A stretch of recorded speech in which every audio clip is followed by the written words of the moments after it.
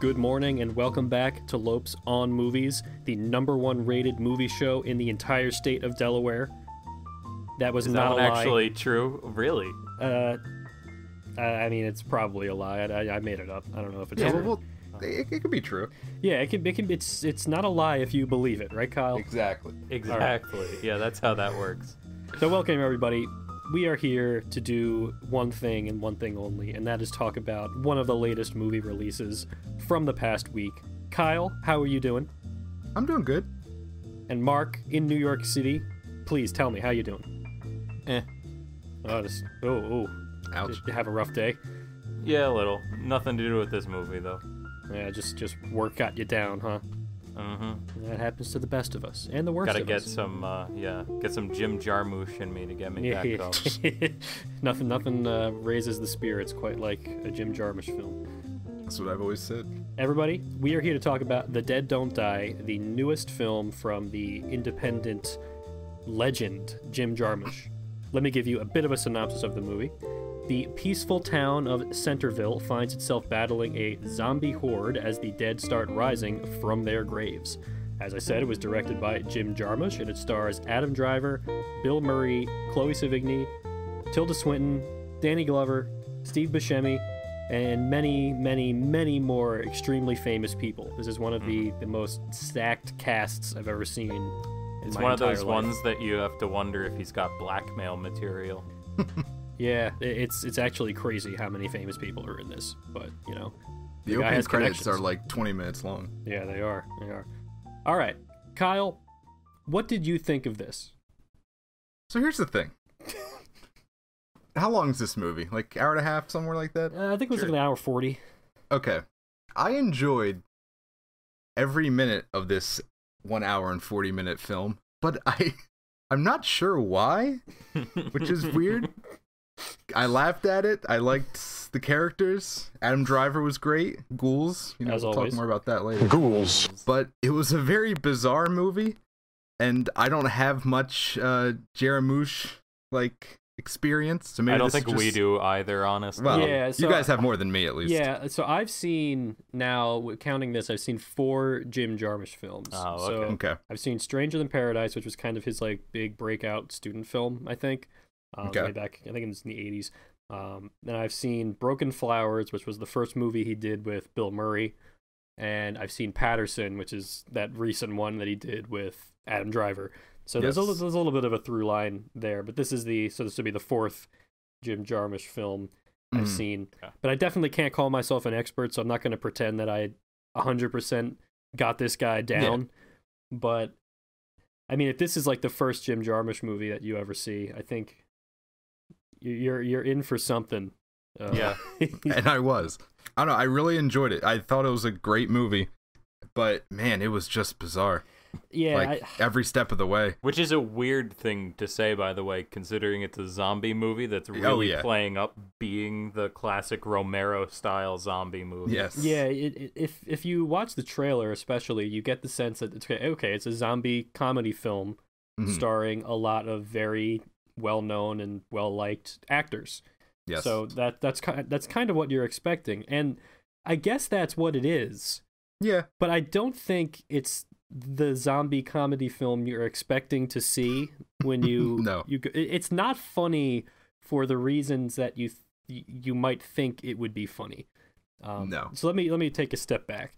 My thought on The Dead Don't Die is that I think it is a very smart, dumb movie, but I'm not sure if that's going to work for everybody.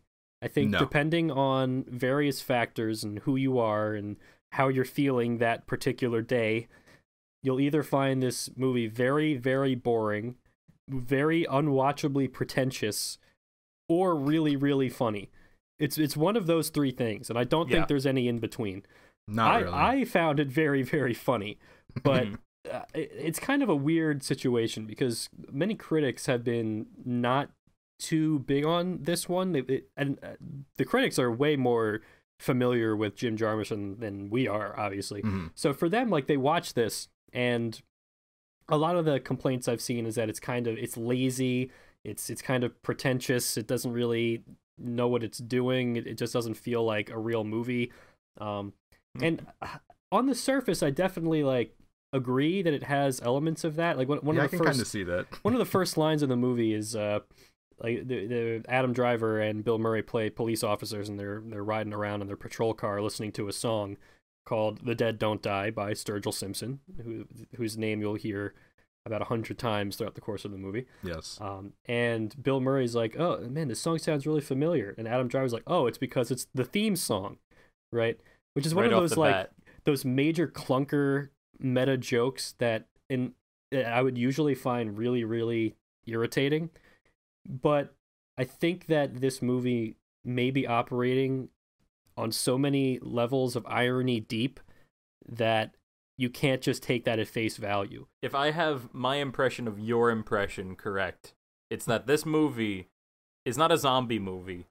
It's not a parody of a zombie movie. It's the parody of the zombie movie. Kind of, yeah. That's kind of where I'm at on this. The thing I found striking is that, and maybe I'm a bit of a sucker for this kind of character writing, but it's basically an ensemble cast, and it's got that very punchy style of writing where you get the sense of a character within the first 30 seconds that they're on the screen, and they don't really need to develop beyond that point, but you get that nice that's what this guy's about. And it's like this cast of really bizarre, quirky, almost like Twin Peaksian, but not quite kind of characters, where they're all just total weirdos, and most of them are really likable weirdos. It's weird to me because one thing that I always think about, or that I was thinking about while watching this, was especially me and you, Mark. We were very into student films when we were in college, in like an ironic way, because student films are often very bad, for lack of a better way of putting it. Because when you're a student and you're trying to do things, a lot of times the ideas you come up with are very, very overwrought. They're raw, and obvious and stupid. And that's not to say obviously as a knock on any student film, because no, people of course need not. to get that out of their system. Like we did that too. We made terrible, terrible movies, but it's almost like a rite of passage to go back and look at them and laugh at them. There's a lot of things that are common in student films, and one of those things is making really obvious and dumb meta jokes where, for example, a character says, "Man, this movie sucks," like talking about the movie that they're in. Like it's one of those things that whenever I see that in like a student film or any film, it usually makes me just like instantly hate it, because it's so lazy and so bad, and it indicates that they don't have confidence in the story that they're telling. But that's not the sense I get from this. The sense I get from this is that the whole movie is like a joke. Like the fact that the movie exists at all and what it is, like he gets this insane cast together to make something that is so unspeakably dumb and that you can't kind of believe what you're watching. It's like I said, like some of the critics were saying, "Oh man, this movie is just so lazy. It feels like it's half baked."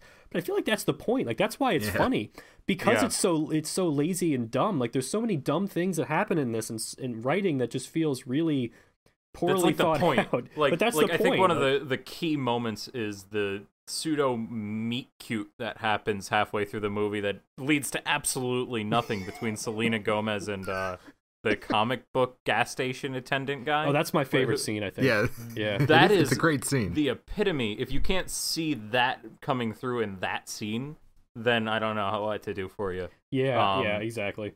It's hard to say beyond, like, it's very, very, not even dry. It's like so over the top that you can't see it as anything but the ridiculous farce that it is. Yes. But it's like it's a combination of that kind of ridiculous farce and this really like funny deadpan delivery, especially from Adam Driver, who definitely Adam Driver. That guy steals the show, and I think everybody He's so good in this movie. If you saw the trailer for The Dead Don't Die, then you probably remember Adam Driver saying "ghouls." Ghouls.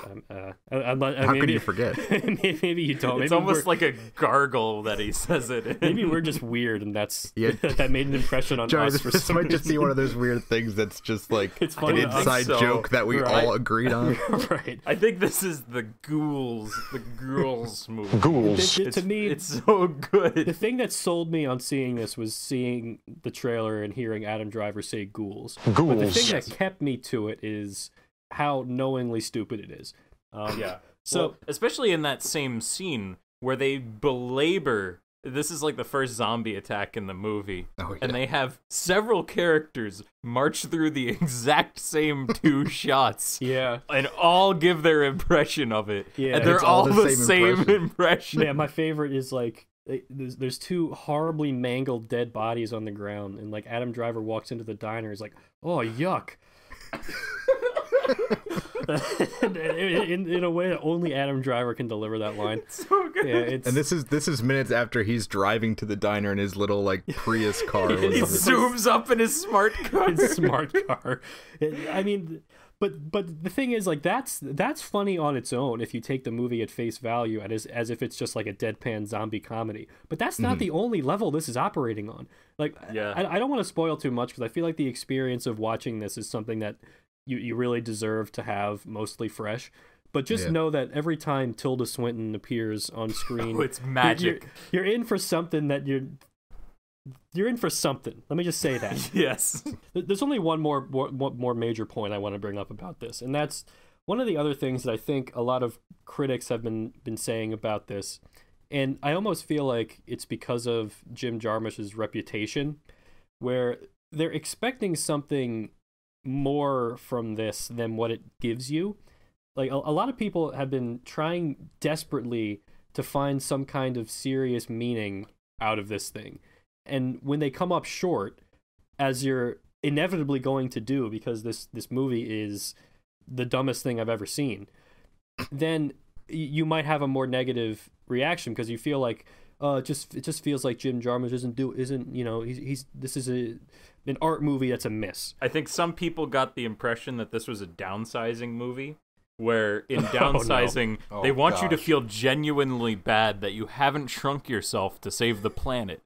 In this movie, Why do you have to bring up that movie?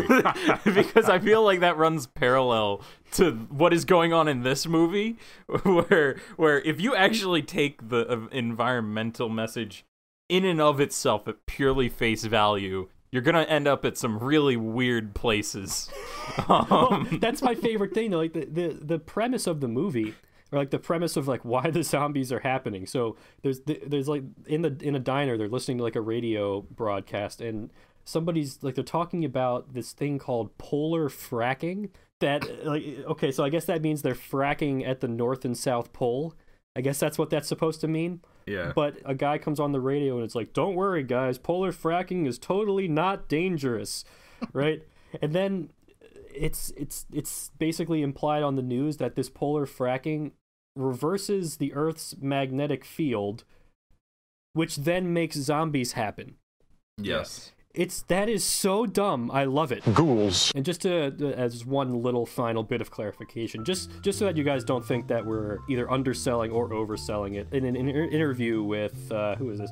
This was with Moviefone. So Jarmusch was asked, so you worked with Amazon on Patterson. Did you ever pitch The Dead Don't Die to a streaming platform? Because this movie is being released in theaters. It's not a direct-to-streaming thing. Apparently, Jarmusch went to Netflix, and they turned him down because they said, oh, the script is a bit too sophisticated. I just want you to think about that for a second. and Jarmusch says, this is one of the dumbest things I've ever written. What are you talking about sophisticated? All I'll say is that I love this movie and I don't know who I can recommend it to. Yeah, that's kind of that's my problem. definitely the core of this. I thought about this where I loved it, but I have no idea who it's for. I'm not sure if there's anybody out there that will dig into it the same way we did. But I have to believe that we're not alone and that this will work for people. Yeah, I think that's pretty much it though. Go see The Dead Don't Die if you have the chance. I think it's still playing in theaters around here, so yeah, definitely give it a shot. Hey everyone, just wanted to take a moment to say if you like what you're hearing, you can find us on Twitter @LopesOnMovies, and the backlog of all of our episodes is available on YouTube. Just search Lopes on Movies. And please feel free to reach out to us. You can email us at lopesonmovies@gmail.com or hit us up on Twitter. We want your feedback, and who knows, if we like what you have to say, maybe we could even have you on the show sometime. Alright, now back to the movies. Welcome back, everybody. In the tradition of this show, we are going to do something completely different for the second segment that we've never done before. And in order to do that, we are going to bring back our resident New York expert, Connor. I don't know about expert, but yes, I'm in New York. Yeah, I guess that's really all I meant by that. Mark's in New York too, but I wasn't about to call him an expert. Yeah. Okay. One of the problems with living in Delaware as a film fan is that your options are comically limited. There's very little to see, and there's very little film culture in this state in general. So it's kind of nice to be able to check in with somewhere that actually does have film culture every now and then. So having this connection to New York City is actually great. So what we're going to be doing now is Connor's going to talk to us a little bit about an advanced screening he went to of a movie called Scary Stories to Tell in the Dark, which was presented by its executive producer, the famous Guillermo del Toro, and its director, Andre Overdahl. Now, this is a horror movie that's going to be coming out, I think, next month or in August. Was that it? August? It's coming out August 9th, actually, August 9th. surprisingly. August 9th. Yeah, very Okay. soon. So, Connor, tell us a little bit about this screening and what kind of interesting tidbits you might have picked up from it. Sure, okay. Yeah, I thought it was worth talking about since I went there, and it also included a live Q&A with Guillermo del Toro and Andre Overdahl. Ooh. So that was kind of cool. So they've been doing it, as I've been reading from other critics, that they've been doing this all over the city in various theaters. So I think I went to one of the first ones a few weeks ago, and I just thought it was interesting on some of the things that I saw. So first, I've gone to these things before, and there's a couple types of advanced screenings. There's the ones that are, test audience stuff, where they want you to see the movie, and then they want you to give your feedback with a survey, or sometimes they invite you into like a panel at the end to talk about scenes that you thought were slow, fast, didn't make sense, characters you liked, who you didn't like, that kind of thing. And on those ones you sign like an NDA, a non-disclosure agreement, and you can't talk about what you've seen. So there are some that I've even seen recently. Isn't there one that you went to and the movie is still not out? This was like years ago? Yes, I actually found out that it apparently did release. It released only in like Ireland, and there's no way I can see it because Wait, are you still under NDA? Can you reveal? I think now that it released, I'm probably not, but I wanted to see it. I think the movie was called Say My Name, and it had aspects of it that I liked, but it had a very huge problem at the end, which I brought up, and in the panel at the end, I brought it up, and then the way they run these things, the person went, all right, so who else agrees with Connor here, because you ever wear a name tag? And then every single hand went up, and it was also the first one of these that they presented to an audience, so it had all the producers and writers like right behind, and right when that happened, you saw all of them clamoring around and like shuffling pages and stuff. So they were really nervous about this one. Oh, that's so devastating. Yeah, it was like, and then it was like a year and a half later that they actually apparently released it, but it got buried somewhere. Like it's not, you can't even find this on any streaming services, nothing. Oh, that's a shame. So you told me if about someone it. If someone can find Say My Name, please send us a DVD copy. Send something to the show so I can please watch it, so I can see what they changed from when I saw it in the first go round. Interesting. Yeah, but there's other ones that I saw, like Juliet Naked, whatever. But that's not what this was. So this was like the other type of advanced screening, which is the hype train. Ooh. This is the one where they want people to go so that they can tell their friends, like, hey, I saw this movie that looks really great. You're going to have to see it once it comes out. Mm-hmm. So that's what I thought this was going to be.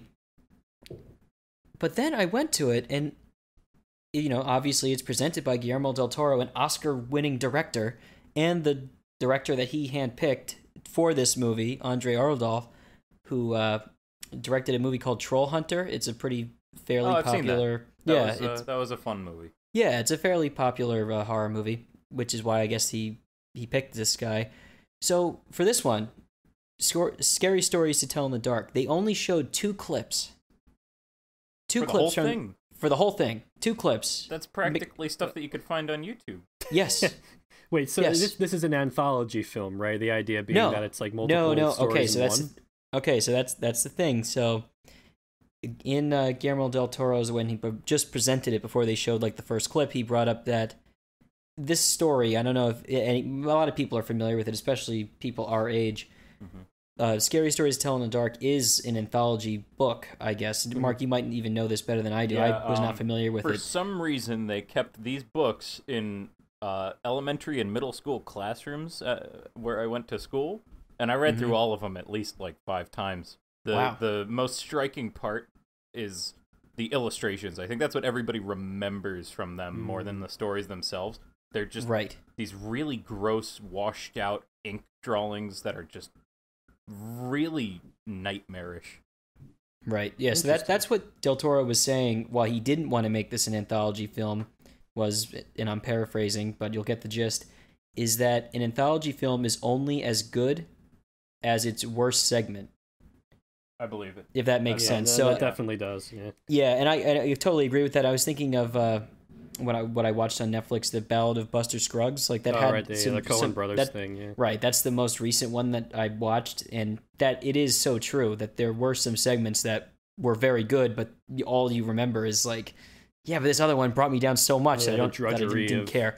Right, so that was it. There was 2 clips. One of them is that they show was the Big Toe, which is a zombie searching for its toe, I guess, and a kid almost eats it in a soup. I don't know. Gross. And the other one was the Red Spot, which is a girl has a zit that eventually grows into like a giant thing that eventually explodes and spiders fly out of it. More gross. That actually sounds really familiar. I feel like I've heard of that one before. Yeah, so I think people are probably familiar with these things just from reading it in school or whatever, probably, or seeing the pictures, probably more so. And I think that's what Del Toro was really inspired by, was the images. I was wondering like why it just from watching these 2 clips, it feels like this is going to be very jumbled. I'll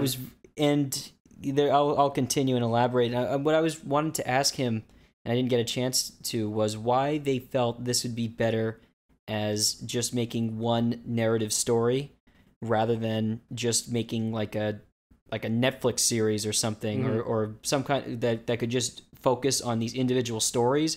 And based on what I saw from the clips, it's that there really are not there's not that much material there. And I think that's probably evident in the story. Mark, you might be able to say this more, that it's based on the illustrations more, that you don't really have that much material that you can use. Maybe I'm wrong about that. They could stretch it out, but it's been quite a while since I've read this, but the stories go anywhere from like half a page to maybe like 5 or 6 at most, and this is like relatively spaced out print. They're really short, and they're just like there to get to the point and gross you out or spook you or whatever.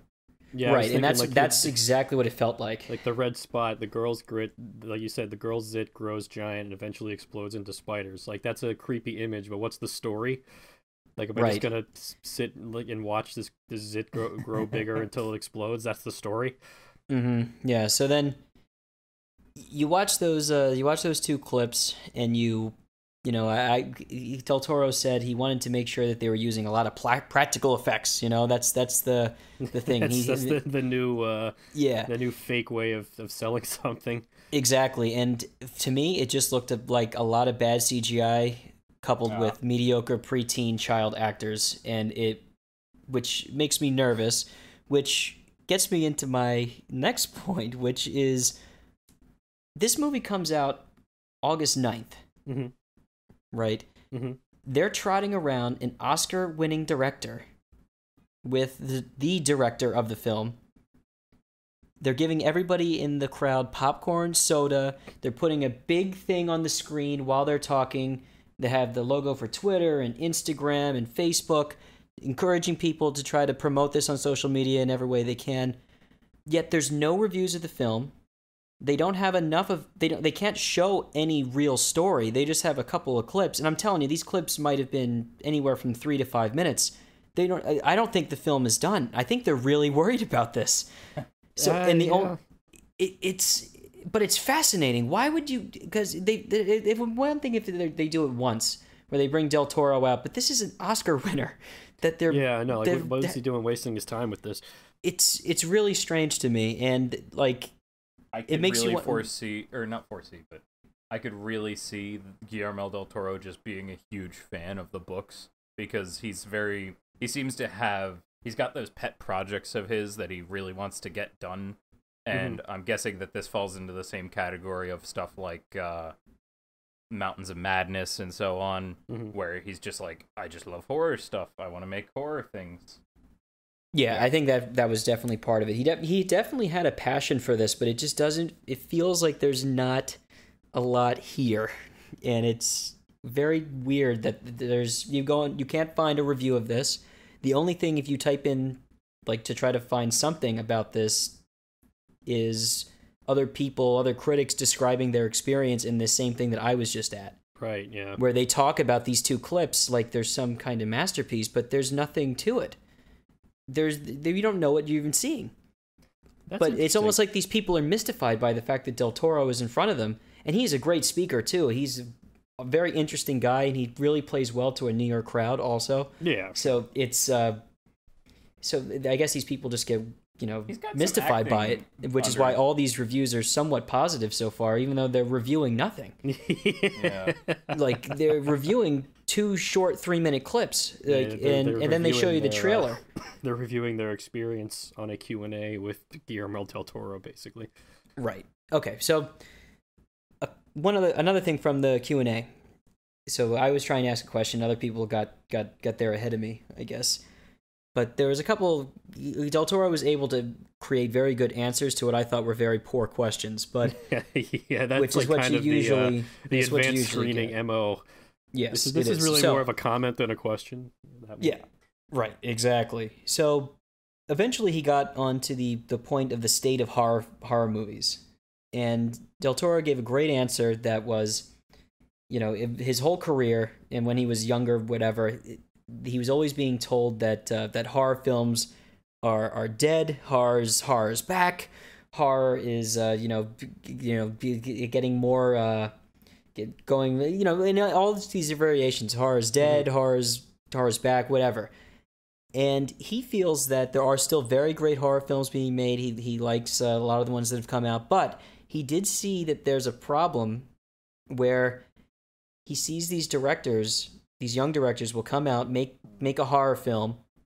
You can make horror films for fairly low budgets, and they are just banking on getting enough notoriety and decent reviews so they get scooped up by Hollywood to direct their whatever next movie they want to make. Some big blockbuster thing, and then they're in the Hollywood system. They become a renter director, and they just do that for the rest of their careers, which he didn't use exactly those terms, and he didn't name names, but that is clearly what's happening in Hollywood too. Yeah, there's the whole phenomenon of taking an independent filmmaker who has made a couple of little things, then propping him up to direct some big budget piece of crap is it's kind of the story of Hollywood these days. To me, for a film that comes out in a month and a half, right? Yeah, just about. And there's no film yet, and it doesn't have a single review out there. The critics haven't seen it. I think there's a sense of worry there. That's too bad. Yeah, especially in a summer that hasn't been very promising for movies so far. So well then, I think that's gonna do it for us this week, everybody.